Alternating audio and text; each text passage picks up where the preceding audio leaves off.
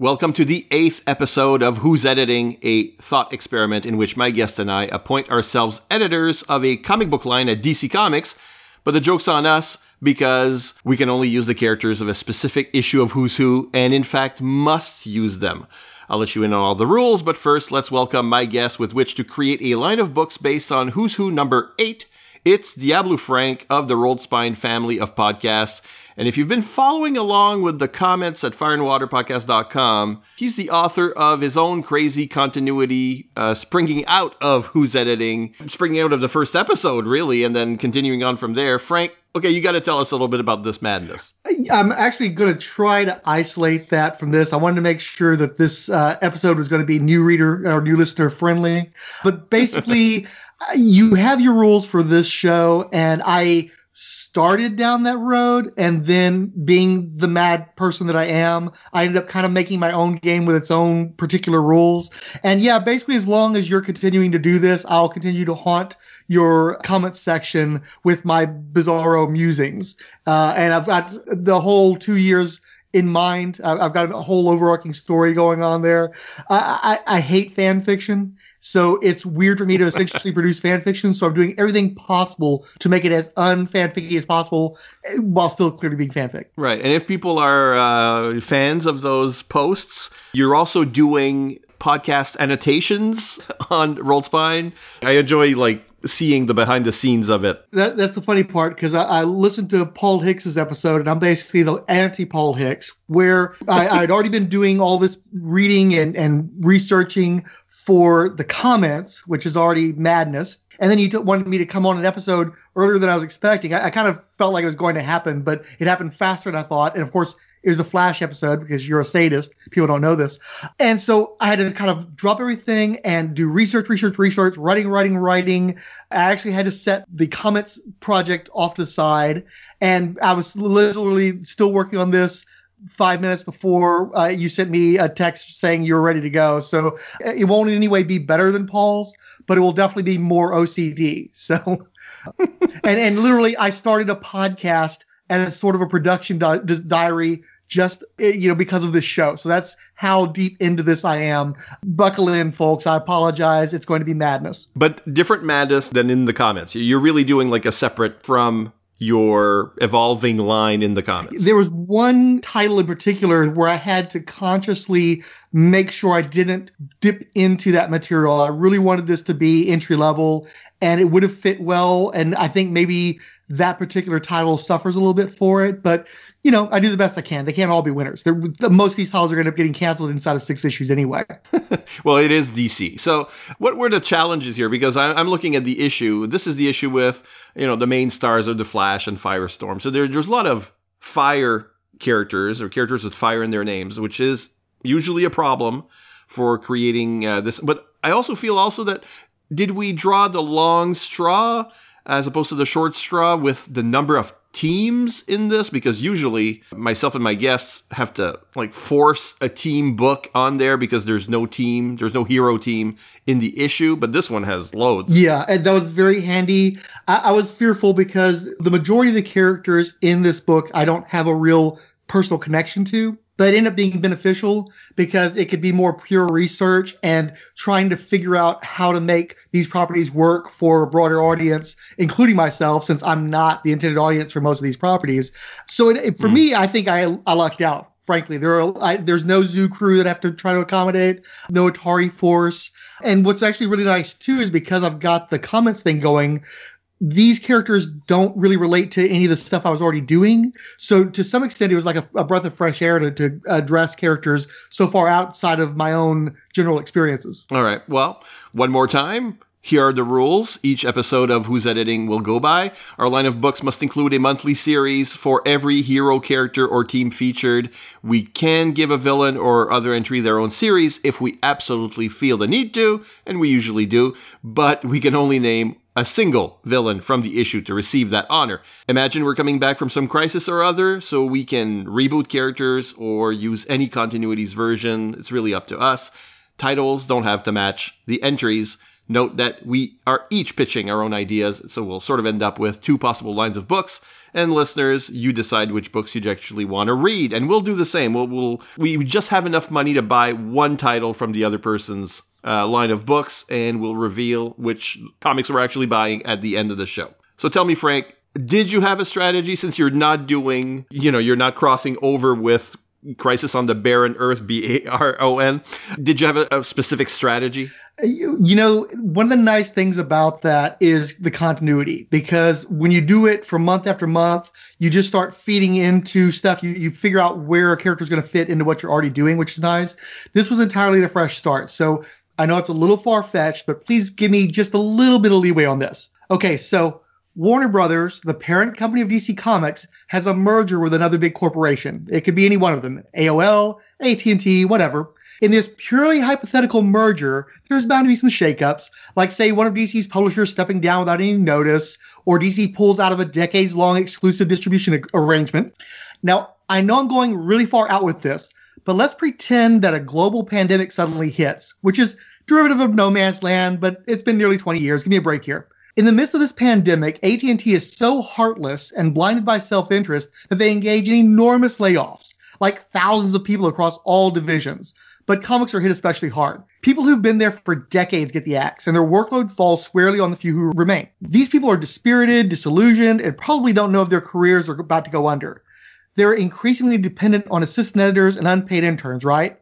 So I'm not an actual editor in this scenario, but I'm making like $30K a year to ghost edit because whoever I'm working under has crawled into a bottle waiting for the end of it all. All of the regular DC books are still coming out. The Justice League are also alive. I don't have the authority to pay Alan Moore to finally go to full script on Twilight of the Superheroes for Alex Ross to paint. I can't greenlight any mega crossovers, but I can coordinate with other assistant editors and exert influence over projects that have already been greenlit. And these particular characters are the ones that you are ghost editing in this completely mad. It's like a Mad Max scenario you painted there. In a similar way, I feel like a lot of the books I designed are political, and I feel like it's also a sign of the times. You'll just have to bear with.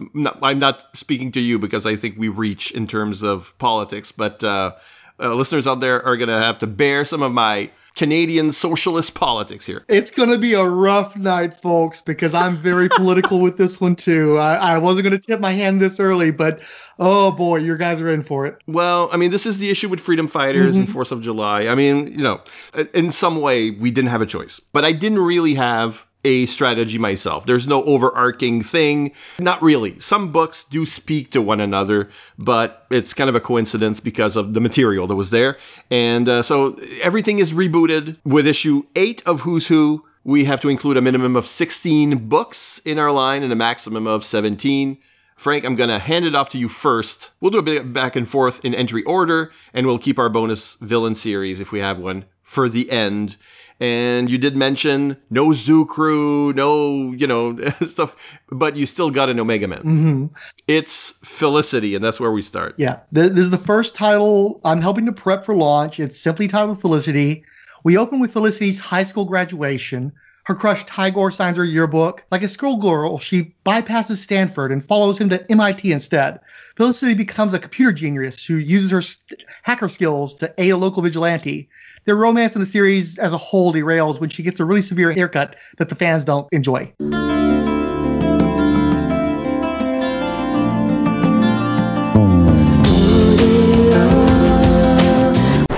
No? Okay, how about this? Felicity in the Broken City. It's written by Tina Horn of Image Comics' Safe Sex, drawn by Laura Braga of DC Comics Bob and Shells and Top Cow's Witchblade. The pitch is, it's Omaha the Cat Dancer on Deep Space Nine as Casablanca. Following her acrimonious divorce from the physically and emotionally abusive Tygor, Felicity escapes the endlessly embattled Vega sector and sets off for the furthest edge of frontier space. There she finds Haven, peopled by a diverse collective of alien war refugees reminiscent of her own Omega Men. Haven now rests on a harsh, undesirable world far beyond the reach of authorities like the Green Lantern Corps. As such, it's a perfect neutral ground for both legitimate diplomacy and illicit affairs. What Haven can't eke out of the planet itself, it more than makes up for in tourism, trade, and vice. Felicity returns to her old life of stripping with a side of prostitution, which brings her into peripheral contact with the extraterrestrial intrigues playing out around her. However, the focus of the series is on the Havenites that are Felicity's constant friends, lovers, and enemies. For instance, Garguax takes on the Peter Lorre role as an information broker who is detested by most, but especially Felicity. Though Felicity benefits from his bankroll, she is sickened by his unwanted touch and quietly foils his chances of weaseling his way back into the World Conquerors Club. Where series like Hardcore Station and Legion focused on the law prosecuting criminals, Felicity is more about the personal drama of the lowlies getting by amidst corruption and space opera. Generally speaking, it's a positive story about sex work, smuggled into a science fantasy setting, less Guardians of the Galaxy, and more like the Helix imprint. The Helix imprint is exactly what I was thinking when I was imagining it visually. So, good work. Mine is similar but completely different. I'm asking the question, because I want to get rid of the Omega Men stuff, so it's not in space. But what are furries like in the DC universe is the question. It's a world that has Gorilla City in it, characters like the Shark and the Crocodile Man and whatever. So I guess, well, those are scalies, I guess. But I'll honestly, I've never heard that term before. That's news to me. If you don't have fur, can you be a furry? But Man-Bat might be a better example. You know, there are wannabes that dress up as animals, and then there's the real thing. So I propose an underground animal person community, some members of which cater to certain tastes in the more human population. The Animal Quarter or Beast Town, whatever. It's in some city out there, probably Gotham, because it's full of animal-themed heroes and villains. And Felicity is an exotic dancer working out of a club I'm going to call the Cat o' Nine Tails or something like that. So this is a hybrid of crime comics, romance comics, funny animal comics by way of manga. And while she's everyone's best friend kind of thing, at the center of things, the series co-stars all the intelligent animals of the DCU, from Detective Chimp to Grodd to Mr. Mind, with guest spots for Animal Man or Aquaman and Hawkman, you know, the guys that talk to the animals, would be in there, maybe not always trusted by the community. But I'm making it as a strange, I don't know if you've ever seen the comic Bug House. No. It's about the jazz scene, but all the characters are bugs. It's an indie title. It's older. I mean, it's not going on right now. That kind of feeling where everything is sort of topsy-turvy. In this case, animal-based. Next up is Ferrolad. And a few years back, I ran a superhero role-playing campaign set in the 29th century DC universe, where players were invited to create characters that were either long-lived heroes that you knew, legacy heroes, 800 years down the line, or precursors to the Legion of Superheroes. And one of my players chose to create a precursor to Ferrolad called Ferroman. And that's my series. It's not in the 29th century or anything. It's today. But this Andrew Nolan is a steelworker in an industrial city. I guess it needs a DC name like Foundry City or something. But it's really a fictionalized Detroit. And this character's metagene is triggered when he falls into a vat of liquid metal. He survives by instinctively turning into iron, but has time to melt a little before he can get out of it, so he's disfigured. And I play him as a hero of the people, patrolling his poor neighborhood, or else going after the bosses that keep steel mills and factories dangerous or toxic work environments. I also need him to be a bit more clever with his powers. So, you know, it's kind of boring if he's just like super strong. So he can turn into a magnet by channeling electricity through himself, that kind of thing. He's got a blue collar supporting cast to protect, but they care about him too. And, you know, seeing as he's facing problems like depression, since he was disfigured, like in the comics, it's usually played as teenage angst, that stuff. But this is an adult, and it's going to be more naturalistic. It's going to speak more to those issues. And all things considered, I guess this is a pretty grim, or at least a gritty series. So no Legion stuff for me. What about you? That seems to be kind of a theme with the podcast. We all want to take the Legion out of the 30th century and bring them into the present. And I'm no different. My title is The Iron Age. It's written by Mark Waid, drawn by Barry Kitson, and the pitch is LSA year -1000. In the late 30th century, a young man named Andrew Nolan is forced to hide his disfigured face behind a metal mask. Thanks to his mutant ability to turn his body into living animated iron, he is swiftly accepted into the Legion of Superheroes during an open tryout. Andrew is validated by being the first African-American Legionnaire, as he is inducted alongside Princess Projectra, Nemesis Kid, and Karate Kid. In short order, Nemesis Kid is found to be a treasonous mole and escapes justice when he's discovered. In quick succession, the team is attacked by a high caliber of menace in the forms of Dr. Regulus, Prince Evillo, and his Devil's Dozen. Superboy and Supergirl were even forced to abandon the Legion temporarily due to a kryptonite cloud, so the team is understandably on edge. When a giant gaseous entity called a Sun Eater threatens to devour the energy source of our solar system, the Legion must join forces with the worst villains of the age, dubbed the Fatal Five, in a desperate bid to stop this menace. The Legion's powers are supercharged by anti-energy from the antimatter universe through a device created by the cyborg Tharok, but the team's efforts are still thwarted by the Sun Eater. Ultimately, a last-ditch plan is concocted to destroy the Sun Eater with an Absorbatron bomb, but it will take a hero to drive the bomb into the Sun Eater. Pharaoh Lad had previously come the closest to reaching the heart of the Sun Eater, and with Superboy weakened by Red Sun energy, Andrew feels that he's the best candidate. Unfortunately, Superboy has already volunteered, and Pharaoh Lad has the momentary impulse to strike Kal-El and make off with the bomb.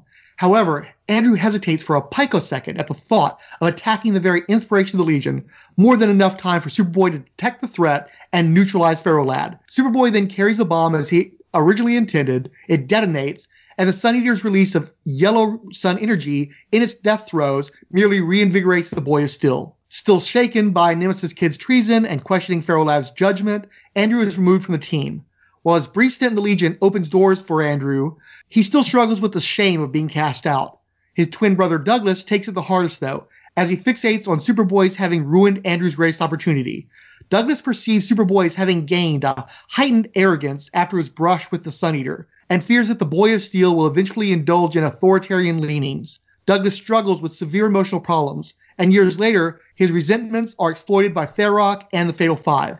Douglas's body is exposed to anti-energy, and as Ingot, he attacks the Time Institute. Andrew, fearing for his brother's safety and sanity, confronts Ingot and the Fatal Five. The former Pharaoh Lad learns of Ingot's intent to travel through time to right the supposed injustice done him during the confrontation with the Sun Eater. As Andrew struggles to stop his brother, both are thrown through the time stream, back to the time of Crisis on Infinite Earths. Pharaoh Lad is soon recruited by Harbinger to face the multiversal threat posed by the Anti-Monitor, and this puts him in proximity to the adult Superman. Kal-El recognizes Andrew from his youth and heeds his warning about Ingot's dangerous plan. However, Superman is also inspired by his memories of defeating the Sun Eater and works with Alexander Luthor to recreate Tharok's anti-energy device. Pharaoh and Superman are once again exposed to anti-energy, but this time are rendered violently ill and bereft of powers.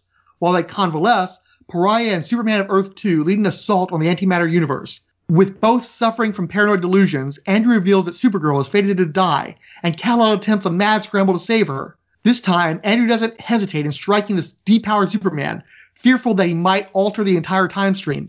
In the end, though, the supercharged heroes, including Supergirl, were able to destroy the Anti-Monitor, thus averting any further crisis on the Infinite Earths. The conflict was ended without the further need of Kal-El or Andrew. Douglas Nolan is eventually located, having already expended his 3 days of supercharged power. Andrew admits to having his perception of Superman colored by his brother's obsession with the Boy of Steel, but now recognizes that no single event could alter the Man of Steel's innate goodness. Superman agrees to allow Andrew and Douglas to remain in the 20th century to avoid their continued judgment 1,000 years in the future. In a series that continuously threatens the darkest timeline twist, this is the anti-swerve. The series is actually about Pharaoh Lad getting a fresh start, to realize himself as a hero, while helping his neurodiverse brother navigate a relatively normal life in a positively altered post-1986 timeline. Mark Waid finally gets to write an ongoing pre-crisis deboot in his own optimistic, isolated continuum. A deboot, I like that. Now the challenges begin. We start with the Fire heroes. There are plenty of these. What are you doing with Firebrand 1, the original? You get 2 Firebrand books, so you do what you want, but what is that first one? I don't know how I managed to stumble into all the quality characters, because I was sort of Ryan's guy for Secret Origins as well. My take on this particular quality character is The Flaming Firebrand, co-written by Robert Rohde of Codename Knockout and Mark Andreyko of Manhunter. The art is by Steven Sadowski. The pitch is My Favorite Year in the Velvet Goldmine. It's the early 70s, and crime reporter turned novelist John Law is at the nadir of his career. He'd spent some months in 1942 acting as a superhero dubbed the Tarantula to gather material, and finally published his memoir, Altered Egos, The Mystery Men of World War II in the 1960s. That decision had thoroughly burned all his bridges in the costume community, and his writing it in the first place demonstrates his lack of a remarkable writing career. Desperate for cash, Law tries to put together a Hollywood Babylon-style trashy tabloid affair. But in the free-for-all 70s, there simply isn't much of a market for old-timey pearl clutching. Plus, frankly, Law lacks the style, candor, and libido. However, one of his would-be scandals offers him a lead on another opportunity. There is an interest from publishers for texts on homosexuality, as that community tries to recollect its long-suppressed history. The Tarantula had served with the second female firebrand during his brief time with the All-Star Squadron. Danette Riley had long told the tall tale of discovering her brother's secret life as a vigilante after he'd been rendered a vegetable while acting heroically as a Navy ensign during the Japanese attack on Pearl Harbor. John Law could smell the stink off that con job a mile away, as there's an historically severe shortage of wealthy playboys enlisting in the military, especially prior to World War II. More likely, a red bandana mask wasn't the only secret life Firebrand was concealing. A quick search of service records revealed that Rod Riley's valet, Slugger Dunn, had been drafted in 1942, but was given a blue ticket before the end of the war. Slugger Dunn was located on Skid Row, having never recovered from his dishonorable discharge, and was perfectly willing to spill his guts about his time as Firebrand's servant, trainer, and partner in a variety of nighttime escapades. John Law next locates Rod Riley himself, but instead of a confrontation, is happily greeted by the now widely confirmed Bachelor. Having heard all of Danette's All-Star Squadron takes 100 times over, and with decades of chafing under her and society's homophobia, Rod insists that the former Tarantula would be perfect as his biographer. Rod is eager to be lionized as the first queer superhero to come out, but also knows what he and his friends had buried in hard bodies that had known the caress of a cape or a transparent pink blouse. John suffers through one handsy night with aging queens after another, while wrestling with his own deep-seated prejudices for the good of the book. The Flaming Firebrand is a serial comic look at gay history with an emphasis on the closeted heroes that kept Frederick Wortham guessing, as well as John Law's education about the post-Stonewall experience. I like it. Mine's not gay, but Slugger Dunn's in it. I'm divorcing the two firebrands. I wanted to have Danette Riley as the firebrand, but Rod, who is not a Riley, let's call him Rod Crandall, after one of his creators. Rod was technically first, except no one's ever heard of him. So it's not Danette's fault when she unknowingly adopts his nom de guerre. He was maybe firebrand like 2 weeks ahead of her, and he's really pissed that she's done that. This is a comedy series, a bit like yours. It's actually called Slugger and the Firebrand, and the POV character is actually Slugger Dunn, the one guy who knows Rod's true identity and who suffers through this friendship. He's Rod's old Navy buddy. This is still contemporary. It's not Golden Age. And he's trying to run a boxing academy and so forth. So he doesn't really have time for Rod's shenanigans, but out of loyalty, he humors him, even though it's clear a guy in a see-through blouse with minimal fighting ability and few resources is not going to be hired by the Freedom Fighters or whatever other team. The guy's just going to keep grumbling about stolen headlines and being misquoted in the press. So I want this to be the wannabe hero who maybe believes in his own legend a little more than anyone else does, but he can't get out of the local scene and spends more time griping about it, drinking with his friend, and it's that kind of series. Let's talk about the second firebrand, because Danette is the real firebrand for me, and like Rod's series, it takes place in the contemporary era, and because there are too many fire-related characters in the line, she's not a flame-on type hero. I'm going with the other definition of firebrand, as a person with a penchant for militancy in speech and or action. That's the other definition. In other words, Danette is an activist both in her everyday life and as a superhero, and she's definitely a hothead. She's Antifa, she's an eco-warrior, whatever the cause, she's kind of like a modern-day Zorro, using her wits and her physical ability to get the job done, even if it's sometimes reckless. And I think the readers and the supporting cast inside the book may be forced to ask sometimes if she's gone too far. Think of her as a super planner like Batman. She has a contingency plan, and side schemes unfolding while she showboats in a costume. Daredevil is what happens when Matt Murdock can't get justice through the normal channels. Firebrand is what you get when Danette can't get social justice through normal activism, which, from experience, happens a lot. So this is maybe my first political book. We've kind of paralleled one another for a lot of this, and that's not going to stop just yet. Okay. But I do have my opportunity to finally force my first super team onto the scene. My book is called The Conflict Engine. It's written by Vita Ayala of Valiant's Livewire and Marvel's Morbius, drawn by Robbie Rodriguez of Spider-Gwen and Vertigo's FBP, Federal Bureau of Physics, if I recall correctly.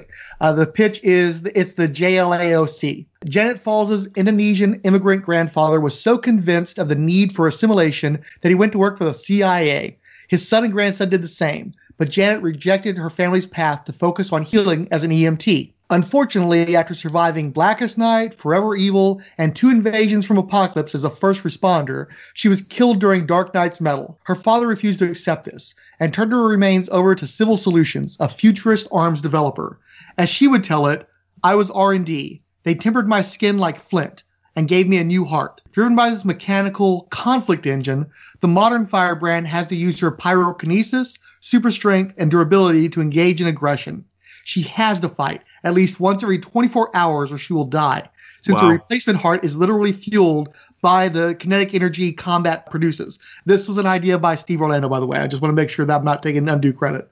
The conflict engine brought her into the company of Colin Meaney, an artist blinded by a one-time vision of the World Forge. Imbued with the fires of creation, this new incarnation of Neon the Unknown can manipulate matter or energy, including his physical form as well as teleport. The pair were brought to the attention of the Council of Immortals, who held them accountable for the deaths of the ancient Atlantean Ascendant and the Viking Judge. However, the Council had bigger problems when the Siege, the mammoth but invisible base of the Infinite Woman, was suddenly revealed hovering over New York. In the widespread panic that followed, President Trump deployed any federal authorities, ICE agents, prison guards, or even mercenaries he could scrounge up to flood the tri-state area. In a region just beginning to recover from the peak of COVID-19, their presence was not welcome, especially when they declared no protest peaceful enough to the tune of pepper spray, taser shields, and rubber bullets that killed and permanently blinded innocent people. When these forces would dare to dip into Jersey, it was all the excuse Firebrand needed, since people like these just fuel her fire. But Janet wasn't alone, and Tanya Spears of Star Industries began quietly posting bail for protesters. Inspired by the movement in Coral City and her desire to serve the common good, Janet Falls joined the Earth One Power Girl in putting together a metahuman Antifa group to send off these modern brown shirts. Natasha Irons suggests Firebrand moved from Mammoth City to Jersey City to get closer to the action, while Cassandra Cain somehow drifted in their orbit. Noted liberal loudmouth Oliver Queen lent additional support, including bringing his former JLA teammate Cisco Ramon into the Loose Collective. Things escalate when the Green Lantern Simon Baz arrives, alerted by his prophetic emerald sight that the conflict engine will be essential against the catastrophe facing the United States in the near future. Unfortunately, the criminal quartet, the Gang, was tasked by the Council with acquiring the conflict engine and Firebrand along with it. Janet's father has also alerted the CIA about his MIA daughter, and the lame duck Trump administration sees opportunity in both the technological conflict engine and in stoking fears against the metahuman anti-fascists associated with it. Haunted by his childhood in the shadow of 9/11, Green Lantern marshals Green Arrow, Power Girl, Vibe, Orphan, Neon the Unknown, Steel, and Tracy 13 against another national tragedy. These disparate heroes are bonded together in resistance and to liberate their conflict engine figuratively and literally. So you name drop Neon the Unknown. Eyes on your sheet. I am going to name drop Neon later. Just what I say. What are the chances? It's not my fault. That was, a lot of this came from Steve Orlando's The Unexpected. So I credit to him for that one. Okay. Well, I don't think I've even read that. So it is a coincidence. Let's stick to the fire characters, but this one is not supposed to be, flame on or anything. Firehair, it's a Western character. What did you do there? I definitely did not go Western. Okay. I'm not a fan of performative appropriation of othering. Problematic, yes. Yeah, in fringe jackets, the whole Dreamcatchers thing. And so being that it was a Western, and I've pointedly not done a lot of period material in the comments game that I'm playing, I thought, well, maybe this would be a good place to explore the Western. And so I looked at some of the books, and on the cover of the guy's debut appearance, it says civilized or savage. And I'm like, nope. No red-headed Indian guys in 1969 for me. So taking the piss, the book is going to be called The Legend of Firecrotch. It's written by Fred Van Lente of Incredible Hercules and Archer and Armstrong. It's drawn by Scott Godlewski of Young Justice and Images Copperhead. Vark is a sullen 19-year-old who doesn't fit in anywhere. With his untamed ginger mane, badly in need of conditioner, and freckles so abundant that he gets pulled over routinely for minor traffic violations, Vark is a pretty angry guy let loose on the world. He's no hit with the ladies either, hence his nickname. The one time he got lucky, the girl told all her friends that his crotch looked like an inflamed aardvark, and the name stuck after her Instagram post went viral, as frankly did most of their crotches, but that didn't help Vark's narrative any. Following a novelty DNA test, Vark becomes inordinately concerned about his dual, if diluted, Norwegian Blackfoot ancestry. As an amateur musician, Vark is trying to get his death metal band off the ground, capitalizing on his small and rather pathetic infamy by performing as Firecrotch. He begins mixing in more Native American affectations, but meets resistance with his bandmates. What they don't know is that he has a secret second SoundCloud account for his experiments with K-pop dubstep. By merging all of his musical influences onto one track, he inadvertently triggers Ragnarok, specifically exploding the eardrums and eyeballs of Thor, killing the ancient god instantly. Vark and the members of Firecrotch are then conscripted into the Norse Battle of the End Times, expected to employ their Mord music, or murder music, in final battle with the Midgard serpent. It is only then that Napi appears, calling on Vark to reclaim his Blackfoot heritage. Napi explains that the actual Norse gods are already long dead, and the ones he faces now are just shadow creatures created by the warped faith of neo-Nazis. Napi urges Firecrotch to destroy these hateful creatures through his shamanic death chants. However, it turns out Firecrotch is now a social media sensation among white supremacist channels. Once again, Vark is torn between avenging the genocide of a peaceful native people or a suddenly lucrative Patreon subscriber base of low-key skinheads and a shot at crossover fame, social justice, or a duet with David Allan Cole and a SoulCycle endorsement deal. As ever, the burden of Firecrotch is greater than that of any other man who has ever walked this lonely earth. I really like that. Mine is also apocalyptic. Like, this character was probably, inspired by movies like The Searchers that tap into the historical notion that native tribes practiced kidnapping their enemies' children and raised them as their own. And the way it's described in the entry, it's really a sort of white messiah story because he's a chosen one. And you've basically got a white character in a native story. So I agree. That's got to go. I'm going a bit Vertigo on this one to change the angle. As before, he's a ginger boy taken and adopted by Grey Cloud of the Blackfoot Nation. And as before, a shaman has a vision of a Blackfoot who looks like no other, playing an important role. But instead of couching it in messianic terms, it's a warning about a curse. In fact, the gods are really angry at Grey Cloud's refusal to listen to the shaman, and when he comes of age, Firehair that is, they start sending spirits and monsters to kill the kid. He runs to White Man's World eventually, where he's also shunned, and the series makes literal the idea that he is of two worlds belonging to neither. He's a middle point, an intersection, a gateway between the two worlds, through which an Old West apocalypse will come.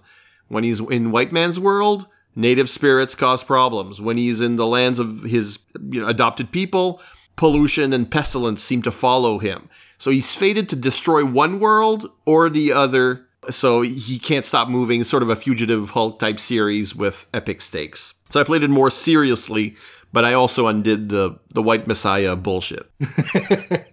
I was trying not to curse, but if you're going to curse, this is an excellent time to do so. Next up is Firehawk. Firehawk is going to be my premier Flame On hero series. I don't know if anyone's ever made anything of Lorraine Riley being a Riley, just like Firebrand. Has that ever been a thing? I don't think so. No, but I'm going to pull a Roy Thomas on this one. The two Rileys, like Danette and Lorraine, are sisters. So that means they're both daughters of a U.S. senator. It puts Danette in the rebellious role and may explain why where she gets some of her resources in her crusades. Lorraine, on the other hand, is the so-called good daughter. She's daddy's favorite, the elder sibling who is following in her father's footsteps. So in her personal life, she's a congresswoman's intern, a job she totally got thanks to nepotism, but she's actually good at it, except where being Firehawk interferes with her duties, of course. Her origin can stay with Tokamak kidnapping the senator's daughter and everything, but Firestorm's not in it. Eventually, you can make a big deal out of having them meet. But initially, she's Washington, D.C.'s resident superhero, and her stories connect to a shadow government trying to create super soldiers. And we'll see in a couple of entries near the back of the book, really, what that's about. So some failed experiments, super soldier experiments, leak into her villain pool, even as she investigates the program from inside the corridors of power. She's shedding a bright light on the shadows, you might say. This is another political book, but it's more of a thriller. What about you? I'm glad I hit the mute button because I was laughing through at least half of that. I thought that this was going to be the one where we're finally going to diverge, and then you just turned right into my skin. So, Firehawk the Nuclear Woman, written by G. Wilson Willow of Ms. Marvel and Vertigo's Air, drawn by Cliff Richards of the OMAC Project and Justice League Odyssey. The pitch is Zero Dark New 52. When Lorraine Riley won back her deceased father's congressional seat from the Republican that had replaced him, it was hailed as a final victory for the so-called last liberal in the Senate. The truth was that Walter Riley was mostly a typical neoliberal, only to the left of the Republican majority of his time. As politics became more polarized, the Riley legacy has done Lorraine few favors. Native American activist groups are hitting hard against Walter's notorious coveting of indigenous artifacts, and the president mocks her on Chirper as Geronimo's girl. Despite routinely taking a battering from the woke on social media for being insufficiently pure and a primary challenger waiting in the wings, Lorraine's greatest career concern is a redshift among her affluent upstate constituency. If Lorraine Riley has any hope of having the opportunity to advance her stalled progressive agenda in a second term, she'll need an issue that can help her overcome growing dissent on both sides of the aisle. Reluctant as she is to re-engage with metahuman affairs, the Superman theory has made it all but unavoidable. Her acquaintance, Professor Martin Stein, sits in jail awaiting trial for dangerous, unethical superscience that led to the creation of the Firestorm Protocols.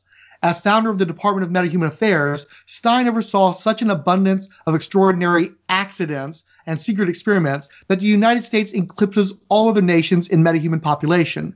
This enormous power imbalance involving supposedly rogue superhuman elements maintaining and expanding the American empire was intolerable to other countries. Since World War II, nuclear deterrence and the United Nations have stabilized the globe. But for regimes bucking against this established world order, there's a hunger for alternative shows of power. Russian spies were able to procure data from the DMA and began developing their own bastardization of the Firestorm protocols, creating a black market for short-lived metahuman suicide bombers. Likewise, Zithertech's former association with the DMA afforded them access to still generations removed variation on the protocols, which they sold to world governments to create their own enormously powerful metahuman champions. Lorraine herself was the unwilling victim of the Hewitt Corporation's internally generated attempt at a Firestorm protocol, falling far short of the goal by affording her only the modest abilities of flight and energy projection. Henry Hewitt subjected himself to the same process, and dubbing himself Tokamak, employs his powers as part of his criminal ventures with the 2000 Committee. While Zithertech's Metatech for Hire was already controversial, the revelation of a concerted effort to mass-produce metahumans, spearheaded by Stein, caused an international fervor. Lorraine's former lover, Ronnie Raymond, was Stein's naive puppet and surrogate son in the creation of the most enduring incarnation of these so-called nuclear men. While Raymond was briefly admitted to a rehabilitation center after the Stein revelations broke, he has since disappeared, along with a woman posing as his long-deceased mother. Lorraine Riley has led the congressional investigation of Zithertech, but CEO Candace Zither has fled to Russia, working alongside Vladimir Putin and national hero Pozhar to improve on their metahuman development for the people's heroes. A young French woman, known only as Teresa, is under study at the U.S. scientific research facility Continuum under the supervision of Dr. Heinrich Megala. The only survivor of Zithertech's remote termination of their Firestorm protocols as part of a cover-up, Teresa is struggling with the effects of having been exposed to Martin Stein's advanced protocols secondary to her Zithertech implants. Zither's protocols appeared to be partially developed from the reverse engineering of apocalypsean technology harvested from the constructed false god Brimstone, a corruption that causes creation of giant rampaging monstrosities when intermingled with Stein's formula. Teresa is just such a ticking time bomb, in a world waiting for a single match to light it afire. As Lorraine Riley uses her congressional powers to get to the bottom of this multitude of international metahuman operations, her star rises. but it also makes her a target for assassination by the 2000 Committee, Zillertech's Hyena team, and more. Working alongside former Firestorm Jason Rush of Star Labs and Dr. Renita Carter of Continuum, Riley must quietly use her own metahuman abilities as Firehawk to stave off a nuclear man arms race that threatens mutually assured destruction and still make time for the climate crisis during her day job. Good research, because you included the Black Bison collection. Well, the truth of the matter is this was one of the most difficult ones for me because I've never found Firehawk particularly interesting. And I'm not sure what you do with, the girl sidekick of Firestorm. The angle for me was we'll dive into that aspect of Firestorm, but we'll get back to that later on. Yes, very soon. But first, we have to talk about Fire Lad. Is he in the Legion's time? Have you recreated him for a contemporary era? What? This is actually one of the most true to the characters. The book is titled The Fatal Fire. It's written by Brandon Thomas of Lion Forge's Noble and Image Comics' Horizon. It's drawn by Carmine Di Giandomenico of The Flash and Marvel's all-new X-Factor. The pitch is Pitch Black and High Noon. Stack Mavlin is maybe the third or fourth person with fire-adjacent powers that you'd think of in relation to the Legion of Superheroes. His reputation and control of his flaming breath have improved since his time with the Legion of Substitute Heroes, but the main team didn't exactly call him up in the recent reorganization either. It may have been for the best, though, as his time on Earth had left a bad taste in his mouth, as he was forced to battle the xenophobic Justice League of the 30th century. Though working with Leland Macaulay IV leaves him a bit uneasy, the money is good, and nothing unethical has been asked of him. Mostly, Stack helps with various controlled burn needs or to test oxygen levels in places standard technology can't reach or function within. The job on Kalanor was something else entirely. The former Fire Lad was tasked with helping to find the lost site of the Flame of Pitar, a mythological place of power and destruction. He was joined by Macaulay's workforce, the Brawlian bully Repulse, the Mycan Sandman Dune, the Dendronite Sapgirl Amber, and the brutish Daxamite Meta. Most of these guys were major jerks, but fellow sub Dory Andresen had come along with Stack, and her sunnier outlook had kept him going with the flow. However, they were now being led by the supposedly reformed cyborg criminal Tharok, at least on this assignment, and that was liable to be the last straw. Stack still had to finish the job, though, and sure enough, the workforce was able to uncover the Flame of Pitar. What was unexpected was that there was still a flicker within the ancient flame that Fire Lad was expected to magnify. In place of a wick or kindling was the charred remains of an unidentifiable humanoid. Combining the workforce's abilities, Pitar was restored, and the figure likewise was reanimated. This being turned out to be the last survivor of Ryut, sort of, as Mons was one of the only a handful of witnesses to the horror of the Space Sector 666. The anger and terror of the genocide inflicted by the robotic manhunters never left Mons, but when she sought to wield these emotions for revenge, she was rejected by both Sinestro's Yellow Lanterns and her fellow Ryutian Atrocitus' Red Lanterns. Seeking alternative, she became a disciple of the Cult of Pitar, and though they had attempted to bar her entry, Mons eventually managed to immolate herself within the Flame of Pitar. Yet she was unable to control the ferocity of her transformation within, and the conflagration that followed wiped out much of Kalanor, burying the pyre. She was just what Tharok had been looking for, redubbing her Monstrous, the final member of his most dangerous incarnation of the Fatal Five yet. The workforce recognized the threat Monstrous represented, while Leland Macaulay also saw an instrument that could revenge his family against the Legion. Even though Macaulay had been played, he still ordered Workforce to stand down. Many refused, and the whole were abandoned on the desolate Kalanor with their vehicles remotely locked down by Macaulay. The assembled resistance may be able to hold back Monstrous and Tharok, but they're not on the same page, as some try to curry favor with either Macaulay or Tharok. Worse, they will soon be joined by Imperia, descendant of Imperiex Prime, Zaxxon of Devstum IV, descended from Mongol's race, and the last Zardian Lobo. Can Fire Lad, Rainbow Girl, and the workforce escape Kalanor unaided, survive against all odds, including backstabbing and infighting, and alert the Legion of Superheroes of the Fatal Five, made up of world-destroying beings of Superman-level power? Not all of them, surely, if any at all. And after 6 issues, everybody's dead. Yeah, he completely redesigned this thing. An effort to deflame the line. This one is just called The Lads. So Stack, and I'm spelling it like pancakes, because it's not in the future, is the leader of a superpowered London punk band who use their trivial powers for stagecraft, basically, though they're really anti-authority, so they can also use them to stick it to the man. What superheroics there are on account of their Volkswagen tour bus being a weirdness magnet, as it was once owned by Grant Morrison or something. And this is a series that's really cheeky, so that's quite possible. So imagine a manager who practices the dark arts, a boy band of doom, groupies who turn out to be figments of the imagination, weirdness like that. Who else is in the band? We can go with musician versions of the Substitute Legion. Color Kid or Ulu, great for a light show. Antenna Boy or Kiefer, who can get your single on the radio whether they like it or not.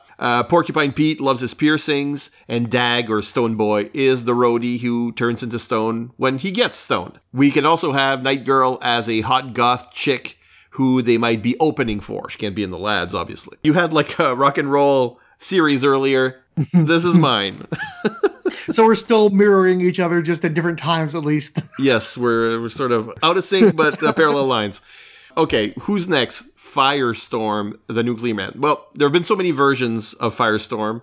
I'm basically treating him as a composite character, a gestalt that different people can combine into. In the origin story that will eventually be told, the person who is the basis for Firestorm's body is a ghost, a shadow on the wall left by an atomic explosion. That shade seeks out people to possess and drives them to right wrongs so it can move on, possibly.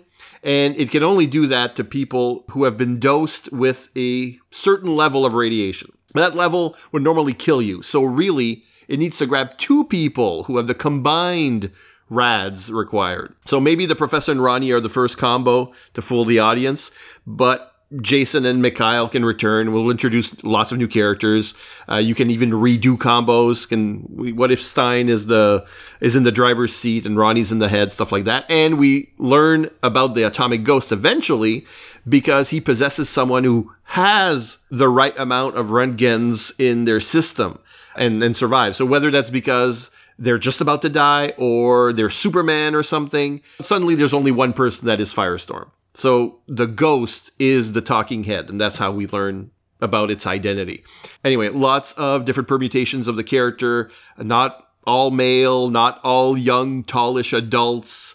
I want to play with that. I kind of want to repurpose a laughable IP for the title and call it Nuclear Family, but it seems like that would blow the surprise early on or something. I don't know. So I like it. It's like we are Firestorm. We are Firestorm. All of us could be. So long as we got a dose of radiation, which, could happen anytime. So you already hinted at what you were doing with Firestorm. Complete the picture. In my opinion, there are really two Firestorm series. There's Jerry Conway's and there's John Ostrander's. The problem is the two approaches are incompatible, the former ruining the latter. The best way, to my mind, to fix Firestorm is to take the geopolitical stuff out and give that to a related character so that they could, be better employed. So that's what I did. To me, at heart, the appeal of Firestorm is, what if instead of Peter Parker becoming Spider-Man, Flash Thompson became Nova? With all apologies to Shag, Rodney Raymond, and Martin Stein poisoned that formula. In order to revive the Jerry Conway premise, you need a completely fresh start. And for me, that's the Firestorm Matrix. Written by Ram V of Justice League Dark and Image's Paradiso, drawn by Fico Ossio of IDW's Transformers vs. Visionaries and Dark Horse's No One Left to Fight. It's Kamala Khan bends it like Beckham. Arav Anand is a third-generation British Indian, born and raised in Southall, West London, UK, where Ravi's mother, Nisha, is an accomplished scientist who remains proudly her immigrant parents' daughter. Ravi's father, Hari, struggled greatly to balance his dual cultural identities. Dad's happy that Ravi has embraced his British side, but his mother is disappointed by his lack of ambition and disrespect of tradition. Ravi just wants to be a regular teen, hanging out with his friends and playing video games. Ravi gets pressured into a school program for teen internships at Star Labs, where his mom works. Nisha is working on the Firestorm Matrix, a mysterious energy source surrendered by the scandalized American superhero. During a mother-son argument in the lab, there's an unexpected energy surge that causes the Matrix to disappear, taking the pair with it. Now Ravi and Nisha are the possessors and possessed by the Firestorm Matrix, allowing them to become a variation on the prior hero. During their fusion, Ravi takes direction from his mother in how to wield his powers of flight and transmutation, and Nisha gets to see the courage and determination her son hides beneath his cool, relaxed exterior. Unfortunately, the progress they made in the relationship as Firestorm is lost to Nisha when they fission. Ravi struggles with the emotional back and forth, especially as his grades slip further and with his avoidance of any further responsibility. It's all Nisha can do to hold her career together as her disappearances from work become routine. Her memory lapses make her fear that she may have a tumor like the one that took her mother. Meanwhile, Dad Hari has to deal with the deterioration of both his wife and his son while caring for his two younger daughters. Besides the family drama, the new Firestorm will become the highest profile superhero in England, bringing out a slew of metahuman conflicts, as well as skullduggery from his own government and others in pursuit of his power. Firestorm premise is sound, but needs a back-to-basics minimal legacy relaunch with formidable villains. Combining the feat of clay, relatable heroics of the debut with heavier international intrigues, just not Ostrander or Ethan Van Sciver levels of heavy. It's totally more like Men in Black. Ramp down the classic powers slightly. Maybe you can convert matter to energy, but not the reverse, or can only transmutate a smaller range of inert substances. Keep the flight, no intangibility, no energy blasts, but instead matter to energy bombs. No mention of the word nuclear. Keep the barbecue pit head and guy liner, but everything from the neck down is negotiable for redesign. Okay, yeah. But don't apologize to Shag. I already warned the Fire and Water boys that whatever we came up with for Firestorm would probably anger Shag, and whatever we came up with for the Flash would anger Bass. And that's where we're up to, angering Bass with our Flash ideas. So I'm a fan of the Flashes. You are not, but that makes it even more interesting as to what you'll come up with. So we get 2 entries, 2 different Flashes, Jay Garrick and the other one, Barry Allen. I say that, but all we need is 2 Flash titles. And we could use other Flashes if we wanted, as long as we have 2 Flash titles. Pitch your first one, and we'll see where it gets us. JSA The Golden Years. It's written by Paul Jenkins of Peter Parker Spider-Man and Vertigo's Hellblazer, drawn by Riley Rosmo of Image's Proof and the recent Martian Manhunter Maxi series. The pitch is Forrest Garrick. 80 years into their heroic careers, the living legends of World War II, the Justice Society of America, are back in action again. All of Golden Age Flash Jay Garrick's speedster friends recently had a celebratory picnic get-together with the current Flash, Barry Allen. Jay and his lovely wife, Joan, had a delightful day, shared a sweet kiss goodnight, and then she didn't wake up the next morning. Barry and his super friends flew into action, trying to determine what had happened to Joan and reverse her sudden demise. But you see, it's not just her. The stately gray sideburns have begun to envelop the whole of Jay's head. His best friend Alan Scott and his late-life bride Molly have recently gone from sleeping in separate beds to different houses. Wildcat called one of the other Green Lanterns colored the other day on a hot mic, and it became a whole news cycle. The JSA may be back, but they're not all the way back. The modern heroes that love them are trying to figure out what's wrong, but Jay is starting to think that the problem is time going right. Rex Tyler, older even than his fellow JSAers, passes quietly in the night, as Joan had.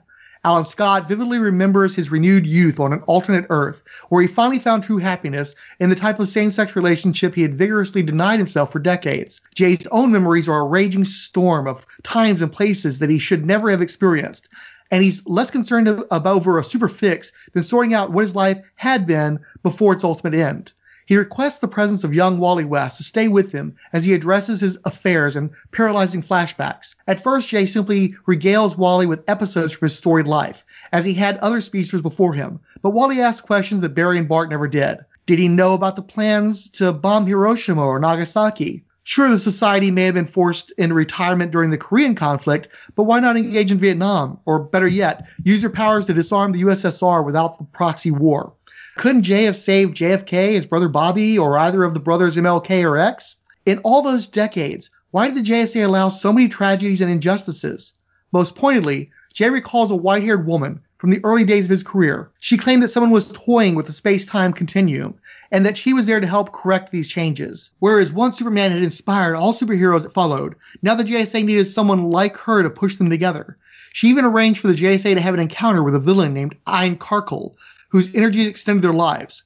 Somehow this woman had arrested the aging of the JSA time and again, preserving them to fight another day, but leaves the evils of a wicked world to spread unchecked in their absence. Once Jay recalled her name, Pandora, he realized how true she was to it. Most recently, Pandora had set the JSA against a being called the Galactic Golem, and energies it released had been responsible for creating a whole second Earth of reinvigorated society heroes with no memories of their pasts. But that world was destroyed, and Pandora was now dead. She had assured the glory of the Justice Society reverberated across the metaverse, and the Grand Team had reunited for one final battle to address the threat she had warned of their entire careers. But the energies were dissipating now, and time was overdue to reclaim her long-in-the-tooth heroes. The truth is, Pol Pot and Idi Amin and Osama bin Laden never carried the spear of destiny. The Justice Society just didn't want to get involved with politics, and were perhaps too comfortable in their retiring lives. Jay would be with Joan again soon, and the Justice League will have to bury their parents, as it should be. But until then, Jay would like to spend the time he has left with Wally, since he couldn't give these stories to a son he'd never had, in hopes that his generation will learn to be better shepherds of this world than his had been. I mean, there's a bit of Forrest Gump in there, but there's also a lot of Slaughterhouse-Five, where his memories are stuck in time, and it's him basically telling the stories of his life throughout all these strange changes that were inflicted by Pandora and Dr. Manhattan, tying into the Doomsday Clock miniseries. Well, you did more with Pandora there than DC ever did. Well, I've read too many Flash stories not to feel the need to change everything. So Jay Garrick is the Flash. There haven't been any others. And he was a big deal in the American Midwest 40 years ago or more. He was so fast, however, that no one back then knew he was African American, which suited his purposes because he didn't want reprisals on his community in an area that was already pretty full of racial strife. When he started slowing down, he retired as the Flash. Now, on the cusp of retirement as Keystone's police chief, I went with that profession as a tribute to the Jay in the original Flash TV show. Garrick is forced to become the Flash again in the opening issues, and for the first time, people realize that their supposedly white icon was in fact a black man. To some, it's a betrayal. Well, they better check themselves. But, like, for example, there might be like a white supremacist villain who can't take having been taken down by him. But Garrick gets enough goodwill from people that he considers putting the costume on again, especially after getting his gold watch and finding he has like too much energy and not enough to do after his retirement. But he has slowed down, so I want him to fight more desperately, play dirty. Like, I love the idea of trailing oil behind yourself on purpose and igniting it with friction, or breaking the speed of sound on purpose to break things. Speed tricks that are a little more gritty, a little more grounded, that the classic Flash doesn't use much because the physics of the Flash are usually like physics bending is more effective or interesting, or anyway, that's what the series usually does. The book is called Jay Garrick, the Fastest Man Alive, so I can have the second Flash book be called Flash, but it has nothing to do with him. If I just jump into it, the other Flash book, I erased the whole paragraph here because I almost went with a biker-themed Speed Force comic at some point. I really wanted to piss Bass off so bad. And I'd written that, and then I said, oh, you're going to be angry about this as long as it's not bikers. It's like, it is so bikers. But then I realized I didn't really like the pitch much. And, it was more of a trolling experiment. But then I realized one of the few tangent books that I really loved was The Flash, where the comic was essentially clueless for the superhero set. And I even game mastered the character. So I played the Hollywood mom, Celeste, in a play-by-email game in the early 2000s. So picking it right up from that one issue of Tangent's Flash, Leah Nelson is a celebrity superhero juggling fame, love, and a potentially exploitative parent in the DCU. One of the fun things is that we could repurpose many Flash villains in the Tangent way. In other words, the names are the same, but the characters are total reinventions. But I felt like that was a fun comedy series with, like very classic superhero, but with that whole strange element where the mom dresses as a superhero, but isn't one, the agent for her daughter. If people could buy into that kind of concept for a show about playing chess on Netflix, which is very, very popular, like as we record, then they can accept this sort of the Hollywood mom aspect in a superhero comic. We're ready for it. I'm going to call shenanigans because not only do I think you're still trolling Boss, but I think you found a way of doing it twice over. But Shag is turnt because he's a Transient fan, so I guess you've got an audience there at least. Maybe. So did you keep Barry Allen in your narrative? The Flash is written by Brian Edward Hill of Batman and the Outsiders and Images Postal, drawn by Michel Fife of Marvel's Ultimates and Images Copra. It's BLM CSI crime scene introspection. Look, the Flash comics have consistently been among DC's bestsellers since the Mark Waid run in the early 90s. I'm on record as finding Runs Fast Man boring, but I do like the character of Barry Allen, and I don't think that it pays to rock the boat. I think the Flash benefits from striking visuals and imaginative expressions of super speed like yourself, so I figured Fife would be expected to deliver on inventive applications and daring page layouts. The Flash is currently in a cooling down period after another extended and well-regarded run.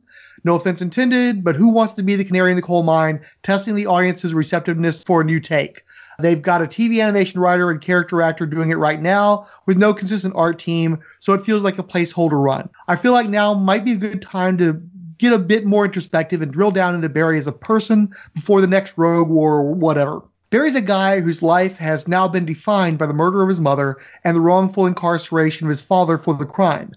And yet, Barry still grew up to become a cop himself. He's a Midwesterner, a salt of the earth, back to blue kind of dude. So what happens if he stumbles upon a George Floyd situation where he has to go through defensive or outright aggressive police officers to rush a suspect to the hospital to barely, or not, save their life after an experience of brutality? What happens if the Flash is subpoenaed in that case, and there's a public backlash to his questioning the integrity of the Central City Police Department? What if Barry Allen, shaken by the situation, starts looking deeper into the cases in front of him as presented by officers on the scene, and begins investigating controversial, closed cases in his spare time? What if he tries to leak information to Iris, and she refuses, pushing back on Barry's undermining of the social structure? How would Barry deal with his propaganda lifestyle coming back to bite him on his bright red ass? You know, I almost went that way as well, I gotta say, but that wouldn't have been trolling best.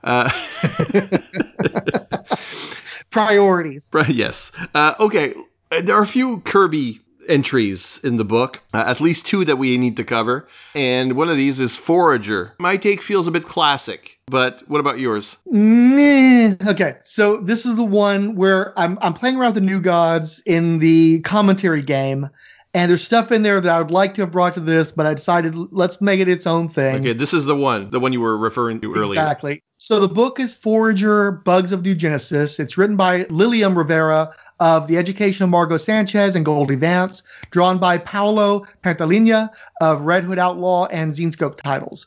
Supposedly, human bugs were sent by Darkseid to destroy the food supplies of New Genesis through overpopulation and a rapacious consumption. Highfather eventually revealed the truth, that the bugs had been genetically engineered by New Genesis with the intent of starving Apocalypse, but they'd gotten loose and became a domestic nuisance instead. New Genesis had once committed wholesale slaughter against the bugs, but fearing Orion's discovery of their true origin, Highfather proposed improved conditions. The bugs promoted widespread use of contraception to manage their population, and began working in service to New Genesis to earn a place in the greater culture. As it turned out, Orion didn't care overly much about the bugs, and couldn't even be bothered to mourn when their champion Forager had helped save all of existence from the anti-life equation during a cosmic odyssey at the expense of his life. Highfather never publicly acknowledged his role in the bugs' creation, so popular sentiment remained that they were an apocalypsean plague. And so life hadn't changed much for the bugs. They were still killed indiscriminately by authorities, but usually on a more individual basis rather than en masse. They were still restricted to hive ghettos and were barred from setting foot in Supertown. They could fight the New Gods' wars and perform the most menial, undesirable tasks while being expected to be grateful for the barest subsistence. The modern female Forager refuses to accept those terms. She's seen firsthand Orion's willingness to commit wholesale genocide against the Hive, and never expects Highfather to dirty his hand with any further kindnesses. Apocalypse still sends Mantis around every now and again to stir up trouble, and the angry young males that fall under his sway end up branding all bugs as potential terrorists. Forager knows that sterilization keeps their numbers down, but regardless, they lack the resources to ever truly force New Genesis to acknowledge their basic rights. However, Forager has gone off-world many times, including an extended stay on our Earth to investigate the murders of several prominent New Gods. She had a relationship with Jimmy Olsen that afforded her access to Superman, though Earth's heroes refused to meddle in Fourth World affairs. Regardless, she can pilfer technology and weapons from outside worlds while keeping enough funds rolling into Funky Flashman to forge some mercenary advocacy for the bugs' cause. As on New Genesis, Forager is sometimes seen as a menace to be squashed, but she's too smart and has survived too much already to go down easily.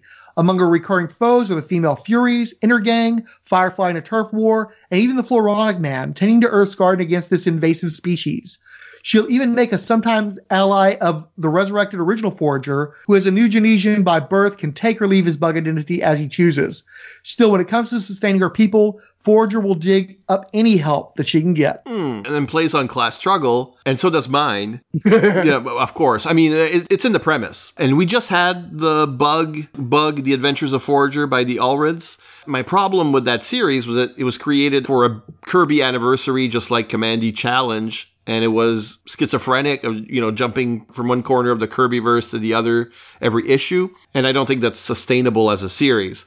But my take is to set it on New Genesis, where Forager is just a bug like all the other bugs, and the new gods treat them as such. But it's clear that they're people, obviously. So Supertown is benevolent on the macro scale, which means they're mostly concerned with that war, but they're derisive of the people who live on the planet's surface. So the series explores a bug society that sees itself as inferior and has ghettoed itself, except for Forager, who just doesn't know his place. He's always getting into adventures. He's saving young new gods who have come down for a picnic and run afoul of an apocalypse raiding party, etc. This is actually all from the Kirby issues in a way, but it's impossible for him to take any credit for his good deeds because nobody really acknowledges a bug. The new gods are sort of played as oblivious, narcissistic celebrities, and Forager as a kind of wise member of the servant class. So, my pitch is really Commedia dell'arte in space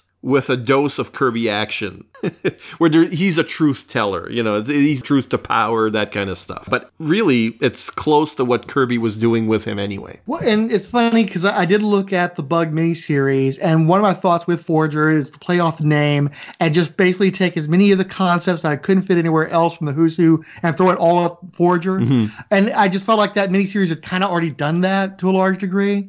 And so it's funny, I think you and I both saw the same potential, rejected some of those potentialities, and then ended up kind of on the same wavelength again. Okay, well, next up is The Force of July, which I know controversially, they were antagonists in the comics, but they're supposed to be a hero team nonetheless. So I included them in the assignment. And look at how white these guys are.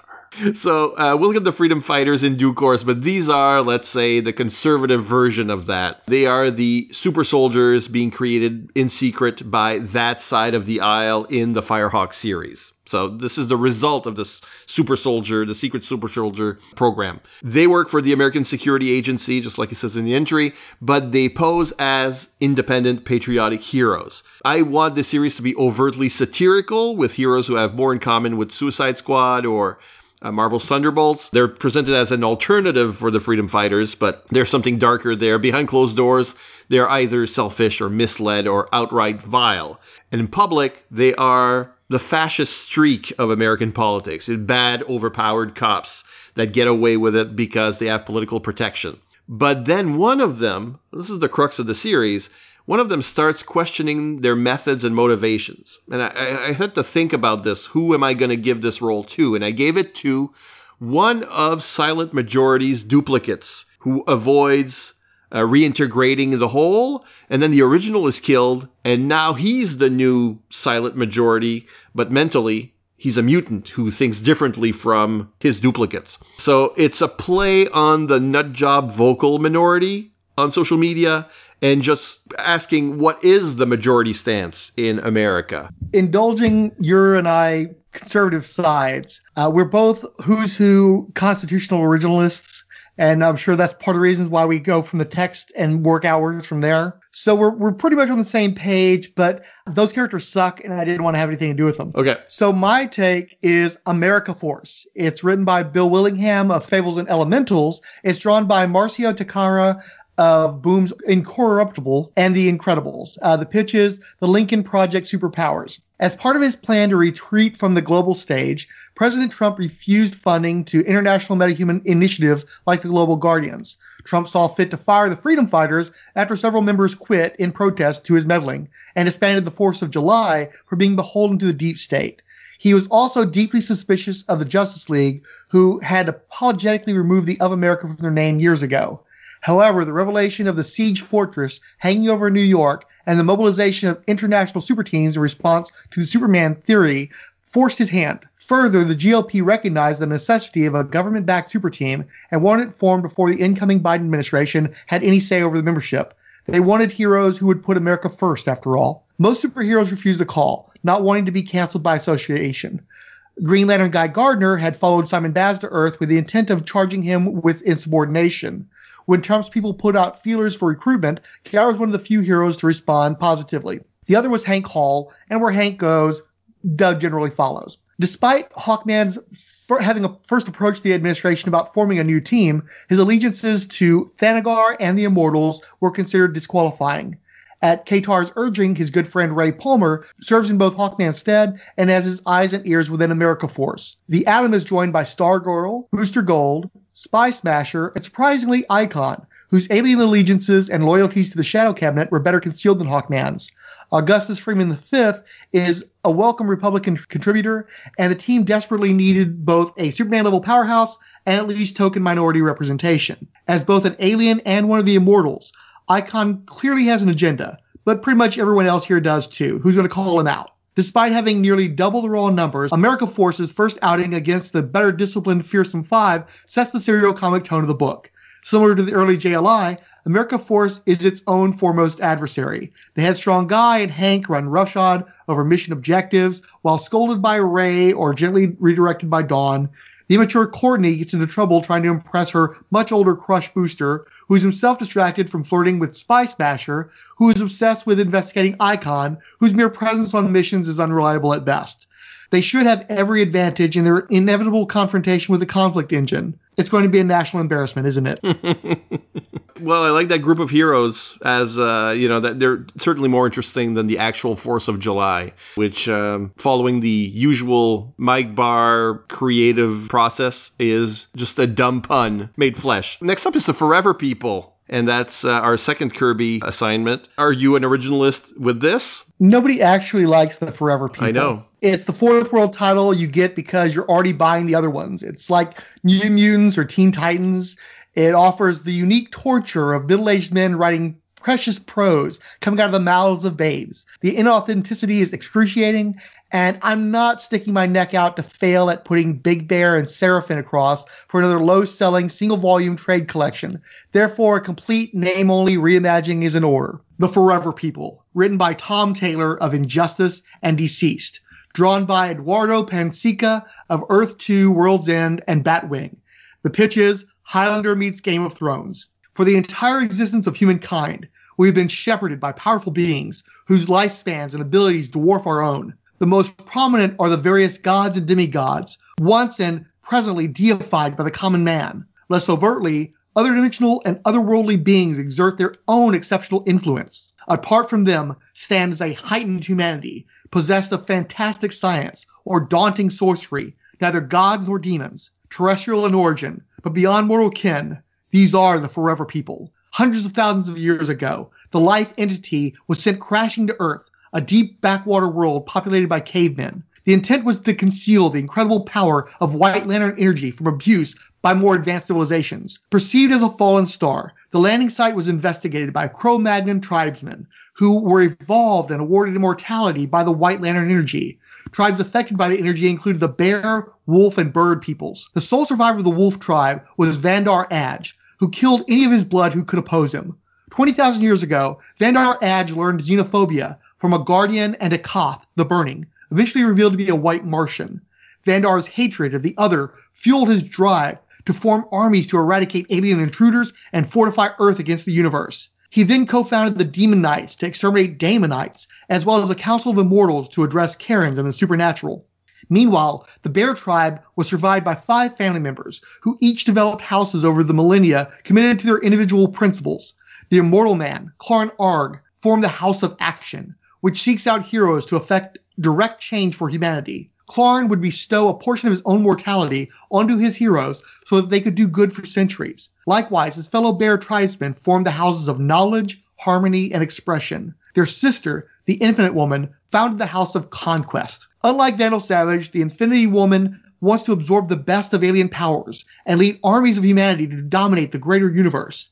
Finally, you have the Bird tribe, which was sundered to form the Bat people and the Judas tribe. Rather than perpetual immortality, the heads of these tribes were defined through conscious reincarnation. The modern Bird tribesmen are Hawkman, Hawkwoman, and the Lady Black Hawk Kendra, while the modern incarnation of Ha-Set is Anton Hastor. Beyond the most ancient tribesmen, you have numerous other houses who make up a sort of immortal Illuminati. All of these various factions had more or less agreed to carve up the Earth and keep the peace, thanks in large part to the existential threat of nuclear arms. However, as interstellar travel has become increasingly possible, most of the Forever People now see the potential held in distant stars. Foremost among them, the Infinite Woman, who in the 21st century has re-engaged the eternal war between the Forever People by murdering her brother, the Immortal Man, and executing most of his charges. A few of the survivors managed to reveal the presence of her base of operations, the Siege, hovering invisibly above New York.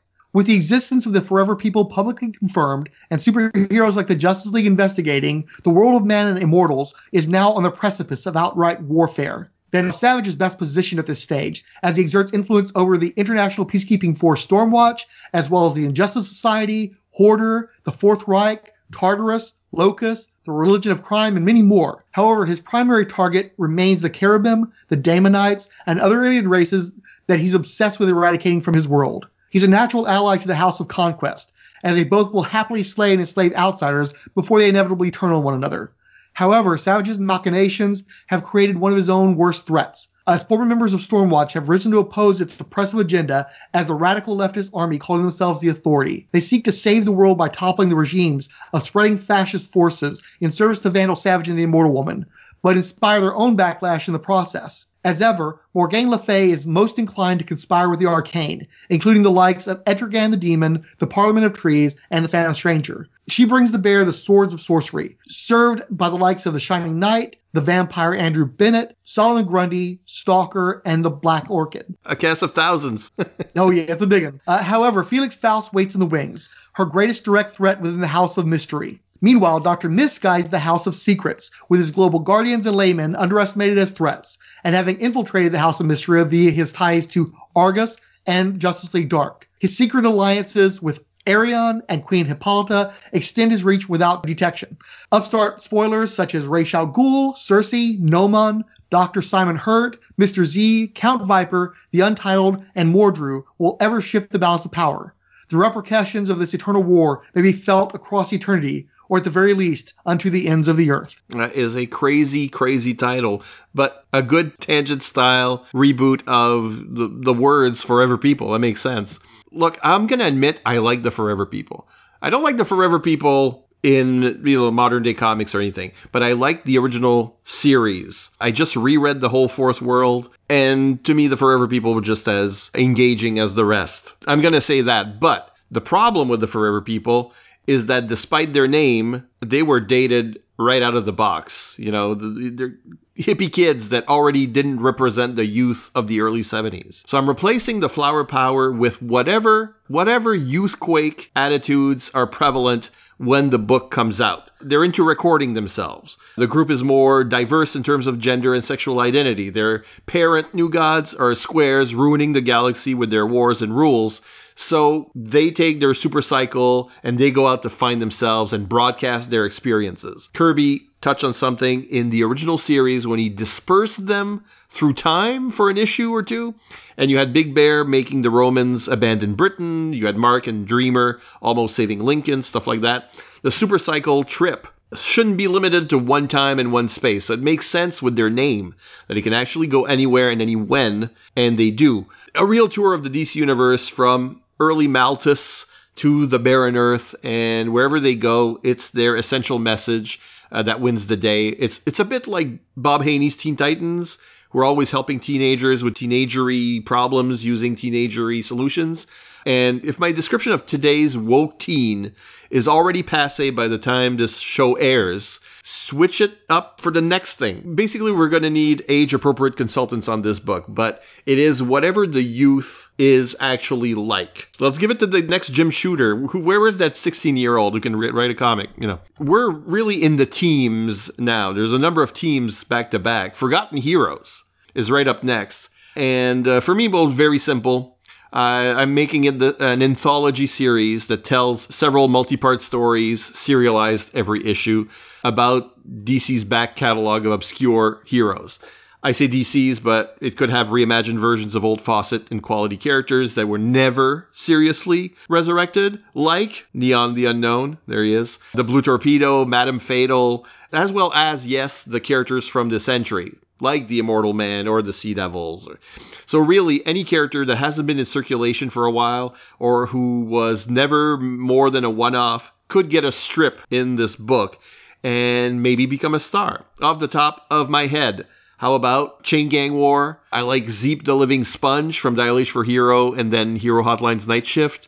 Or Mon-El precursor Hulk Carr.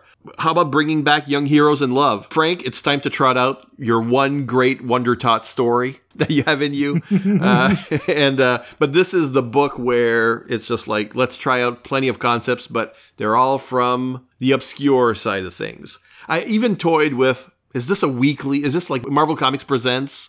And it's a weekly with, 3-4 strips going on.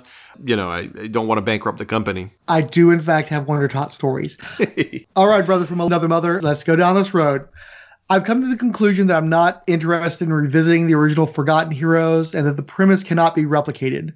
When they were formed in the 80s, the team was a collection of properties that had headlined series and enjoyed at least modest success in their day. The problem was that they were mostly semi-realistic, non-powered, science-based explorers, and the zeitgeist shifted away from that after the moon landing. In a comics landscape fixated on superheroics, they were legitimately sidelined and forgotten for a decade or more of publishing. Given the reference-heavy world building of a post-Who's Who landscape, with a drive for including as much fan minutia as possible, the Forgotten Heroes aren't anymore. With the exception of the Sea Devils, they've all carried their own titles or been prominent supporting characters within the last decade. Anyone with comparable success as the original lineup are constantly renewed IP. I could pull out some lesser New Bloods or the few Planet DC heroes that didn't get a mention recently, but that's a cheat because they were never memorable enough to be forgotten. I'd argue that the new age of heroes that spun out of Dark Knight's Metal just a couple of years ago have been more thoroughly forgotten by readers than anyone that I could dig up. Most of my line of books are continuations of ideas from The Immortal Men and The Unexpected, but I bet most people listening wouldn't have known it. I just find it hard to believe that DC would put out a book called The Forgotten Heroes that did such a disservice to the IP they're trying to put across. So for me, this is the throwaway premise of the podcast. Forgotten Heroes, an anthology written and drawn by various copyright holders and hired guns. It's not a title, it's a legal obligation for the maintenance of trademarks.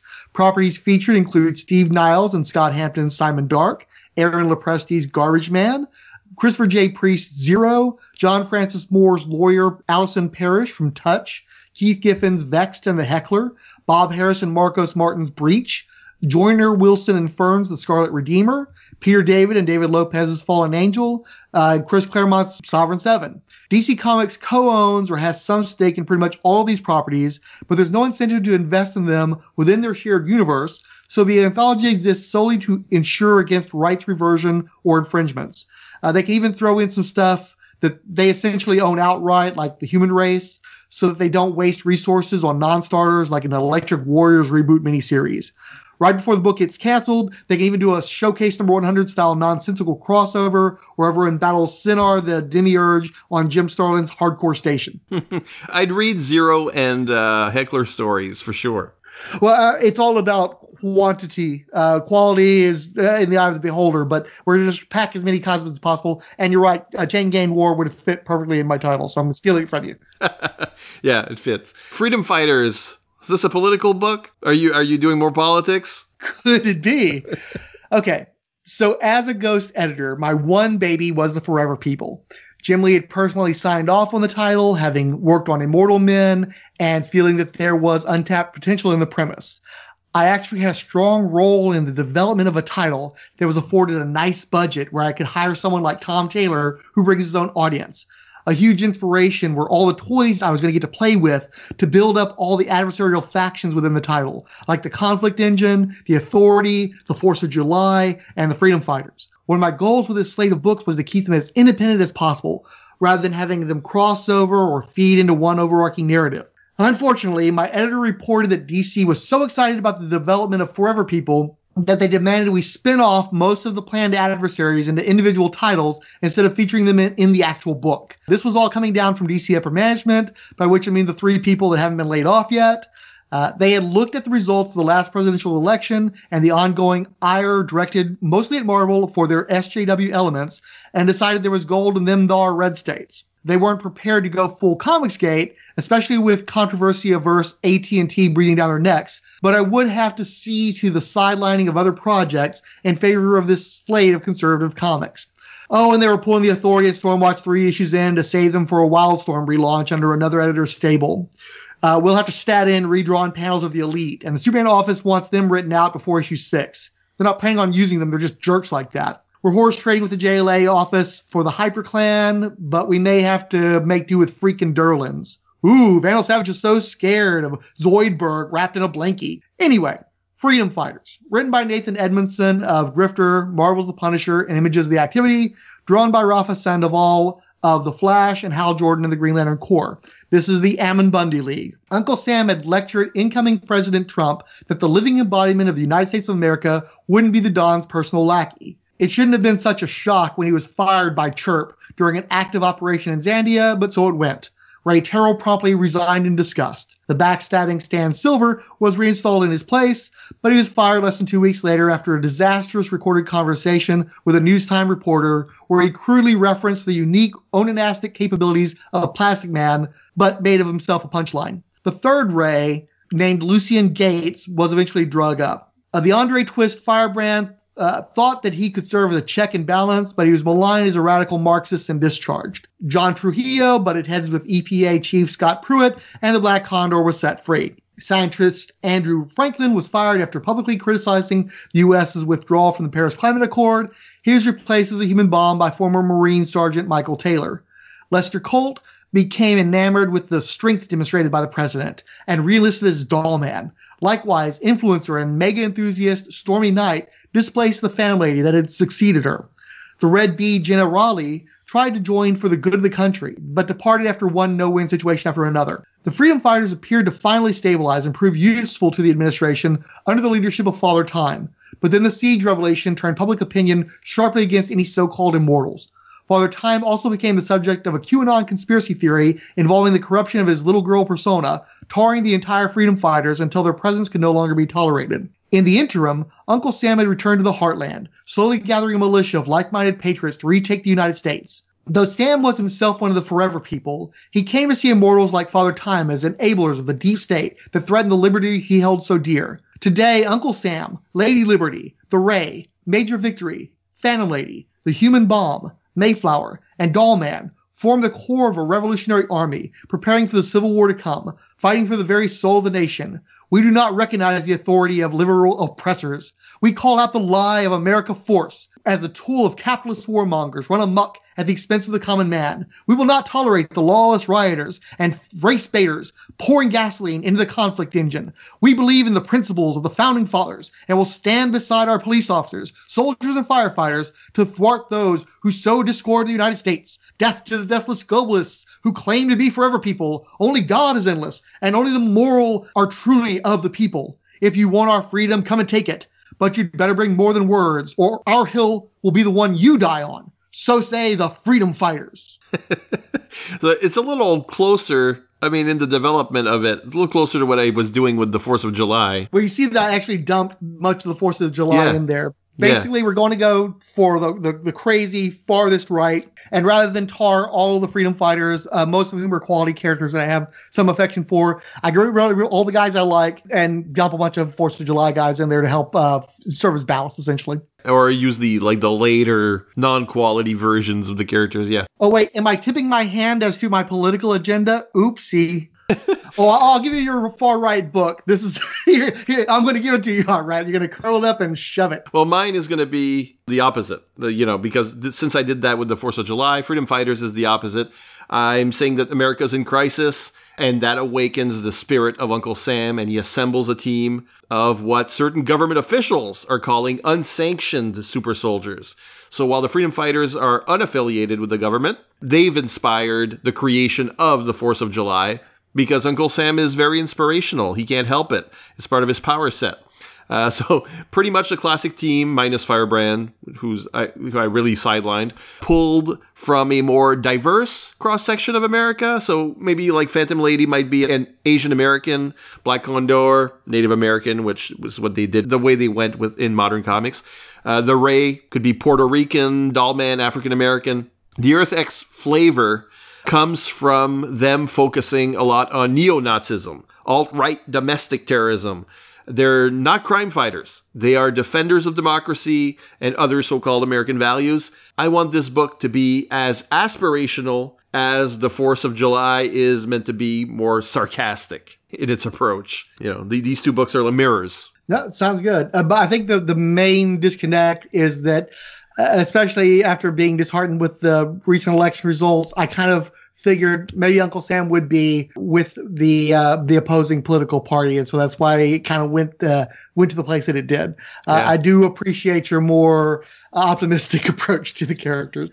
Let's go with Fury. I'm disconnecting her from Wonder Woman, so hopefully you'll keep her in there. But I'm making Lita a female Fury from Apocalypse. Kirby up the costume a little bit and maybe get away from the Aryan look and make her dark-skinned.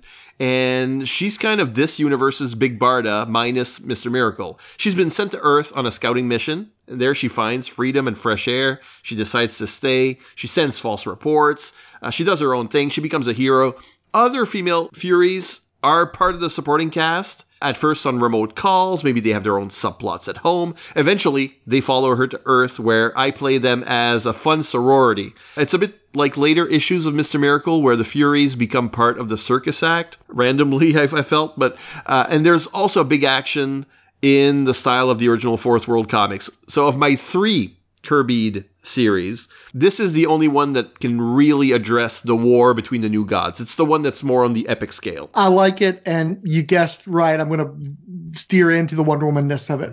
As you should. She's one of your she's one of your characters. So the Fury, written by Marguerite Bennett of Aftershocks, Animosity, and Insects, drawn by Leila Del Duca of Images, Shudder, and Sleepless. My take is Vertigo Wonder Woman. One constant of Wonder Woman fandom is seeing creators come in and do their grimdark, bold new directions that never take because it isn't who Wonder Woman is. Examples include J. Michael Straczynski's The Odyssey, Daniel Warren Johnson's DC Black Label miniseries Dead Earth, the recent Witching Hour crossover, and the Brian Azzarello Cliff Chiang New 52 relaunch. It seems to me that there's at least a creative desire to do a mature reader's version of the Amazing Amazon, and it might actually be sustainable with one not named Diana. We all know the story of the division of the Amazons following their pillaging by the forces of Heracles, how Hippolyta led her Amazons to immortal isolation on Themyscira, while her sister Antiope chose to remain mortal in man's world. Antiope's lost tribe of Amazons settled in the deserts of Egypt, becoming known as the Bana Migdal. Eventually, Princess Diana rediscovered this tribe while pursuing the cheetah to recover her magic lasso. During this episode, the Bana Migdal's champion stalker, Zahara, lost her consort, Imara, to the claws of the cheetah. In fact, that murder was the very first act visited upon the Banas in their debut comic appearance. Zahara pursued the cheetah, but was defenestrated for her troubles. Zahara survived and continued to hire herself out as a mercenary in her native Middle East, until all the Bana Migdal were repatriated to Themyscira, where they've maintained a tense coexistence for many years. Recently, Helena Cosmatos was murdered at the Areopagus. The Greek Cosmatos was a minor superheroine during World War II called the Fury, who served with the Young All-Stars. Cosmatos had been possessed by the mythological Erinnys, Tisiphone, which afforded her long life and vitality, though clearly cut relatively short by an assassin. Hippolyta tasks Zahara to quietly investigate the death of her quasi-surrogate daughter Helena, who was never embraced by the Amazons, and in truth, even by a reticent Hippolyta herself. The quest is an international one, as Helena Cosmatos had lived a long and eventful life, occasionally wreaking bloody vengeance against mankind. For instance, Helena's husband was murdered, and she was willing to abandon her own child, named for Hippolyta, in order to torture the killer over a span of years. Having so long neglected her child, and with the vengeance sated, Helena chose to retire as an elderly woman in England, rather than face the consequences of her choices. This led Zahara to the nursing home where Helena lived out her final years, and put her on the trail of the American Rose Walker, She was an associate of Helena's, who was the granddaughter of the home's longest-staying resident, a victim of sleeping sickness. Thanks to her familiarity with the Pantheon, Zahara is able to connect Rose Walker as a blood relative to the godlike Endless. Further, Zahara determines that Helena's abandoned child was Lita Hall, who had herself served as a minor superheroine called the Fury on a descendant team from the All-Stars, Infinity Incorporated. Lita had conceived a child with the ghost of her dead husband while trapped in a netherworld called the Dreaming. When the child was kidnapped, Lita set in motion events which led the Erinyes to slay the Dream King Morpheus for the mercy killing of his son Orpheus. As a consequence, Lita's son Daniel was forever taken from her to serve as the new Dream King. With the help of Rose, Zahara interviews Lita and discovers that she had been molested by her father. It wasn't that Helena was torturing her husband's killer. That was just a story that she concocted to cover for murdering him herself. Zahara determines that the Endless's desire had used despair and delirium to drive Lita Hall to murder her mother over the death of her father, creating a loop that would pit Furies against one another as Tisiphone exited Helena in favor of her daughter. The dominion of the Endless was far out of Zahara's depth, and in order to survive from becoming entangled in one of their plots, she sought out the Erinyes that had previously empowered Helena Cosmatos. Rather than Tisiphone, Zahara came to be a vessel for her sister Alecto, who specializes in moral crimes. Thus the Furies were pitted against one another over the Cosmatos' family stain. The new Fury is closer to the myths than previous incarnations, with serpents in her hair, bat wings, and wielding a flaming scourge. The latest incarnation of the superheroine ultimately frees Tisiphone from Lita's body and turns her over to the goddess Nemesis for judgment. Lita was allowed to return to Daniel in his kingdom of the Dreaming, amidst open hostilities among the Endless and the overall holy war between pantheons that desire had ignited. Alecto, determining that the kindly ones were outside the jurisdiction in executing Morpheus, must make restitution by renewing activity on the mortal plane through Zahara. But in deference to Zahara, their next case would be a trial of the cheetah. Yeah, I almost used the young All-Star, and then I thought, well, is this show going to go right up to the updates or something? So I left her alone for now. You get another entry if you wish it. Did you do that? I have such sympathy for your listeners because it's probably going to be like a double-length episode. But yes, of course, I wasn't going to miss this opportunity. In part because The Gambler was one of the series that was in development before I had to come out with all the Forever People spinoffs and tie-ins. And, the creative team were passionate about it, so we finally managed to get it out the door a little later. So the book is The Gambler. It's written by Miria Lovett of Boom Studios, Heartless, I believe it was, and Black Mask Loud. It's drawn by Aletha Martinez of Lion Forge's Superb and Marvel's Moon Girl and Devil Dinosaur. Felipe Carrillo is basically the Mexican John Constantine. Dirt poor and dark-skinned in a remote indigenous village, it didn't take Felipe long to figure out that the only opportunities he'd ever have, he'd have to make for himself. Felipe learned how to hustle from a young age, but his looks meant that con artistry wasn't going to be a viable option. Vice was his specializing in games of chance weighted in his favor. Felipe's other advantage was a complete lack of scruples, as he'd manipulate, sell out, and otherwise take advantage of anyone to get his way. This ruthlessness also drew him to working with narcos and incorporating elements of the occult into his games. Over time, Felipe managed to win a number of items of arcane value, and he was able to use his connections to act as a favor broker among varied and sordid parties. Felipe was living comfortably, but he knew that he was accumulating enemies that would never allow him to rest easy unless he could make himself untouchable. He saw his best chance in a game of poker with demons, with an enchanted deck of cards potentially on the table. Felipe was a man of skill and charisma, with nerves immune to the most outrageous bluff. When that fell short, he was also an accomplished cheat. Felipe performed very well at the game and eventually managed to press Diablo himself to pony up his infernal deck.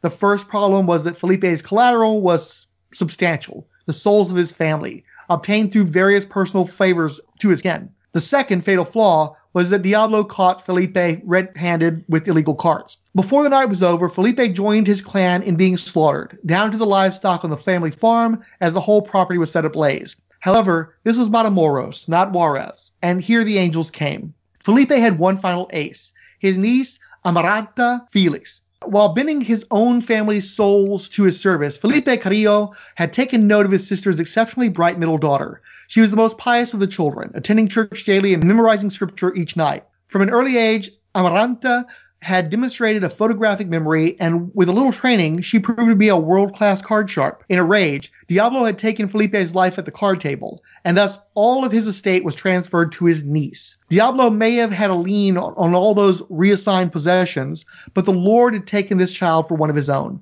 The Lord's angels stayed Diablo's hand, and Amaranta was free to walk away from the Inferno. But again, this was a bright young girl. She looked around and saw that her entire family had been wiped out. All of her worldly possessions were turning to ash, leaving her with no one and nothing to sustain herself.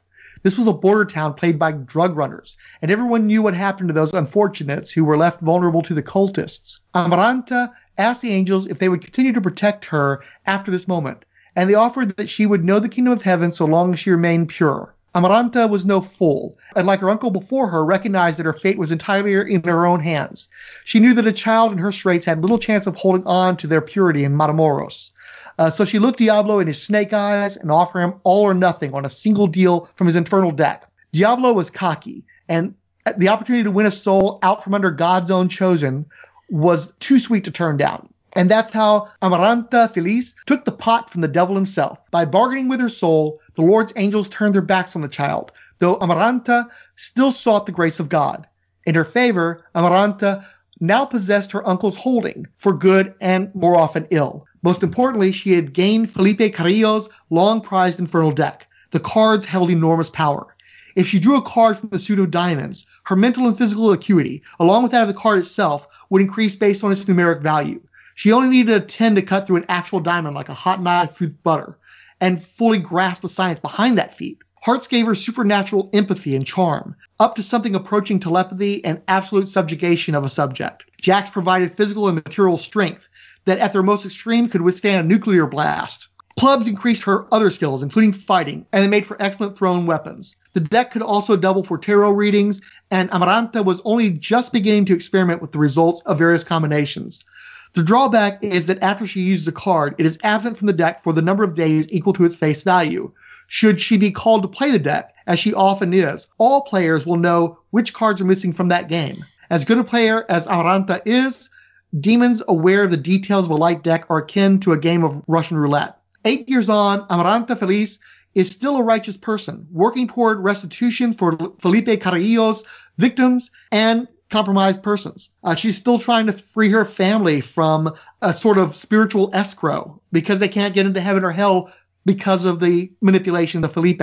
She also uses her skills and abilities to help others, both from a place of strong moral conviction and in hopes of someday earning back the grace that she cast aside on that grim night when she was the sole survivor of her uncle's terrible ambitions. I'm glad you did something with the gambler because I felt like that had potential. I just couldn't crack it. So originally, the first idea I had for this whole episode was to do a Female Fury comic. And then it all got wrapped up into the Fury book, so I had to look elsewhere. So I'm going to do something several of my guests have done, but I've never have.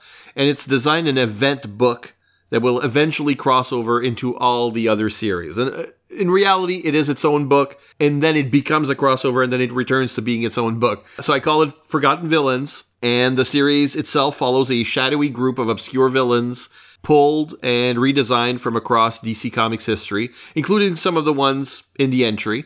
And it's kind of an office politics kind of thing. Like, the first year, you're seeing the Secret Society of Supervillains type team form and argue about what they should do, and there's a comedy vibe to it, but they mean business, and we would see them succeed at bankrolling their organization, causing mayhem, etc.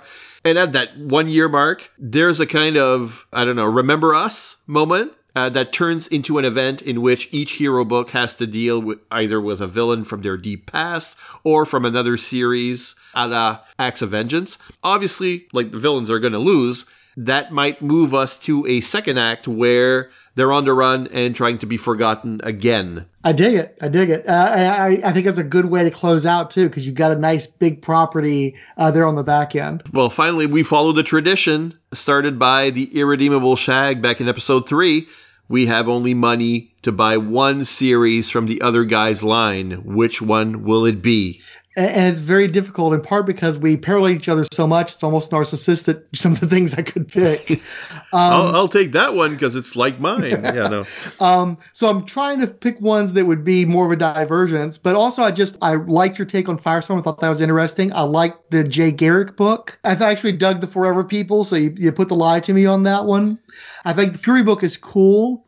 I'm tough. I think I'm going to go with the Forgotten Villains though, because I don't know where that's going to go. And I'm really curious to see who you dig up for that. So it's either going to be that or I'll get the Forgotten Heroes because I'd like to read some of those characters that you mentioned in that entry. Yeah, even if you don't like one story, the next one's probably fun or, yeah. Yeah, I went through a period for a few years there where I was trying to buy pretty much every anthology left on the market, which was like 3. So I'm down for that. For me, well, you'll see what the kind of reader I've become. I would read the Firecrotch book. Not just because it sounds like, like it's crazy and fun and satirical, but I do enjoy those themes that have to do with cultural differences. And I am part of a minority group living as a minority in a white Anglo majority. So there is some interest in that about having certain ancestries. And then, so I like that whole concept. If you're going to throw a book called Firecrotch at me, I'm going to have to buy that one. Simple as that. Okay, well, dear listeners, it's time to go to fireandwaterpodcast.com and tell us what you think. Would you read any of these books? If you were in charge, what series would you offer using these characters? If you like this content, also think about visiting our Patreon page at patreon.com/FWPodcast. And I hope you had fun, Frank. Are you now going to go, like you're doing this issue twice? Yep, absolutely. That was always the plan. It's part of why I wanted it to be so divorced from the comments. But I actually still have to finish up the comment game from the last issue. So I'm going to have to do like some retro solicitations or stuff somewhere down the line to get caught up because I invested so much in the actual episode, probably to the chagrin of your audience since it ran so long and I was going on for so long. So apologies to them. I can't help it. My brain broke. I guess it's my fault, but you were already on the way, I'm sure. Where can people find your podcast? Let's pimp your projects. Rolled Spine Podcast. There isn't anything else out there called Rolled Spine Podcast. If you hit our WordPress page, there's a menu of all the different shows that we have. Most of them have a lot of potty talk. I'm the really bad liberal, but we do have conservative in the group, so we do have a little bit of a balance there. So if you find me deeply tedious and you want somebody to check me, that is an option. All right. Well, thanks for trying the experiment with me in this particular format. And until next time, who's editing? We are.